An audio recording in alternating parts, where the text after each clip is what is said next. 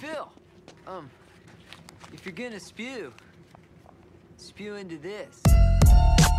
Run your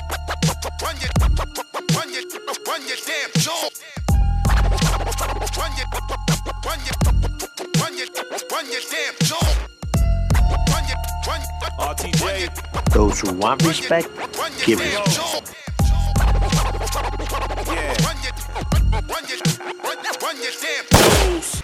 And you have like a fucking security guard, I would venture to say that it's serious.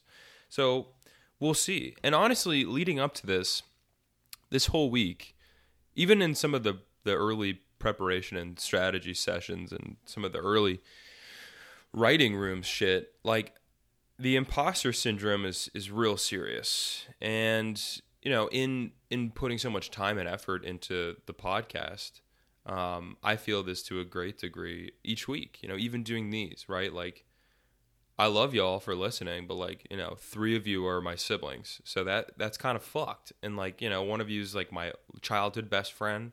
So like, I haven't really expanded this to an audience necessarily. And that comes with some grief, to tell you the truth. You know, like, I went into this week feeling kind of blue about my life in entertainment in general. And I was at this agency offsite for Monday and Tuesday, which really like threw off the rhythm. It's difficult to find time within the margins. And plus, we were fucking drinking and smoking our dicks away.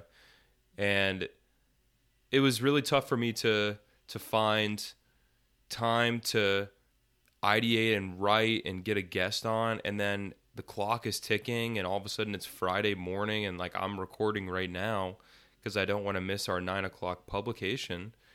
And then for what? I think I always will go back to that. You know, why am I doing this?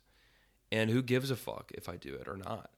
Like, truthfully, if I stopped doing the podcast, if I just shut this whole shoot down, then who would give a fuck?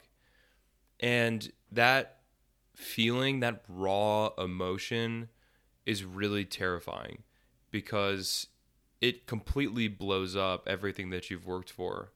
It decimates your confidence. It makes you feel like you're a fraud.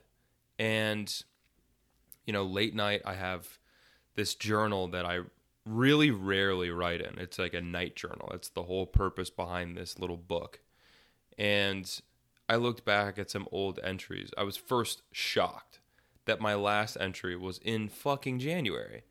And in looking back, even that many months ago, and then even into last year, I was reflecting on some very similar emotions, but still consistently producing each week, and now having added another episode to the content mix.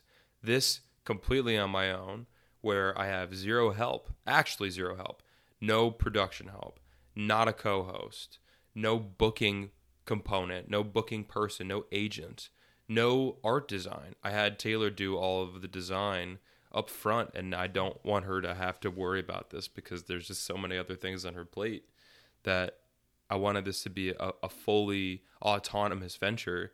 And I've continued to do it. And even though at times I may feel extremely fraudulent and like, you know, I have a lot of people in my ear that are like, you should focus your time on like real shit and like get an actual job and go about your life so differently. You know, this is evidently not taking off.